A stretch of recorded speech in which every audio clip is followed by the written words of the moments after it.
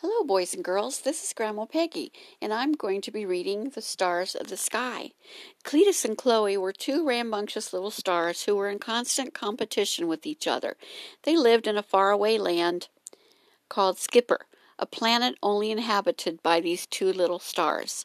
Light years before, Cletus and Chloe had been neighbors and best star friends. Cletus loved the moon and Chloe loved the sun. They were always trying to do the biggest and the best next big thing. Their home was in a galaxy, and one day they went shopping to the light store with their mothers. They were trying to hide from each other, but ended up far, far away. So that is how they landed on Skipper. Chloe was frightened because she had gone too far to be found. Cletus was trying to console her. Years went by, and they were smitten with each other and ended up getting married in time and having little stars of their own. They had so many stars that they never got lonely or thought about their galaxy. Until one day, two of the little stars were Timbert and Trina. Timbert was bold and a bit too big for his britches. Trina was plain and shy. Her brother had a lot of friends, and she had only one, Frippert. He was kind and fun-loving. One day, Timbert and Trina were playing hide-and-seek, and away they went. They found themselves in a place far away called a galaxy. There are stars everywhere that lit up the sky. These were two older stars who happened to cross their paths. Timbert and Trina were in awe of this place.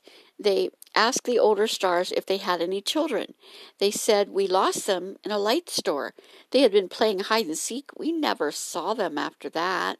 The two stars, Timbert and Trina, said, "Oh, we feel so sorry for you." They told the older stars their sad tale, and the two older stars began putting the pieces together, like a puzzle. The wise and kind older stars said, "Let us get this straight. You were playing a game of hide-and-seek, and our children were too. They got lost in the galaxy, and so did you."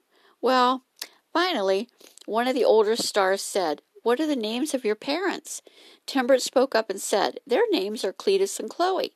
The two older stars could not believe what they heard. After putting the pieces of their story together, they realized that these stars were Cletus and Chloe's children. They said to the two star siblings, "Cletus and Chloe are our children. That makes you our grandstars."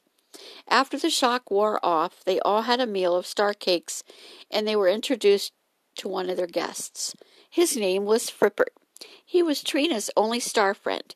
He had come looking for them, and when he couldn't find them, he happened upon this delightful place.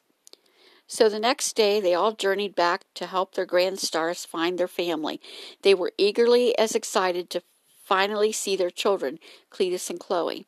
All of a sudden, Cletus and Chloe saw a huge entourage of what appeared to be stars coming toward them. The more they stared, the brighter the stars got. But there were two stars that shone brighter than any of the others. Chloe realized that those were her long-lost, or so she thought, parents. They were never really lost, and neither were their children, Timbert and Trina. They had just gone on a long journey light years away. They all came together and were never separated from each other again.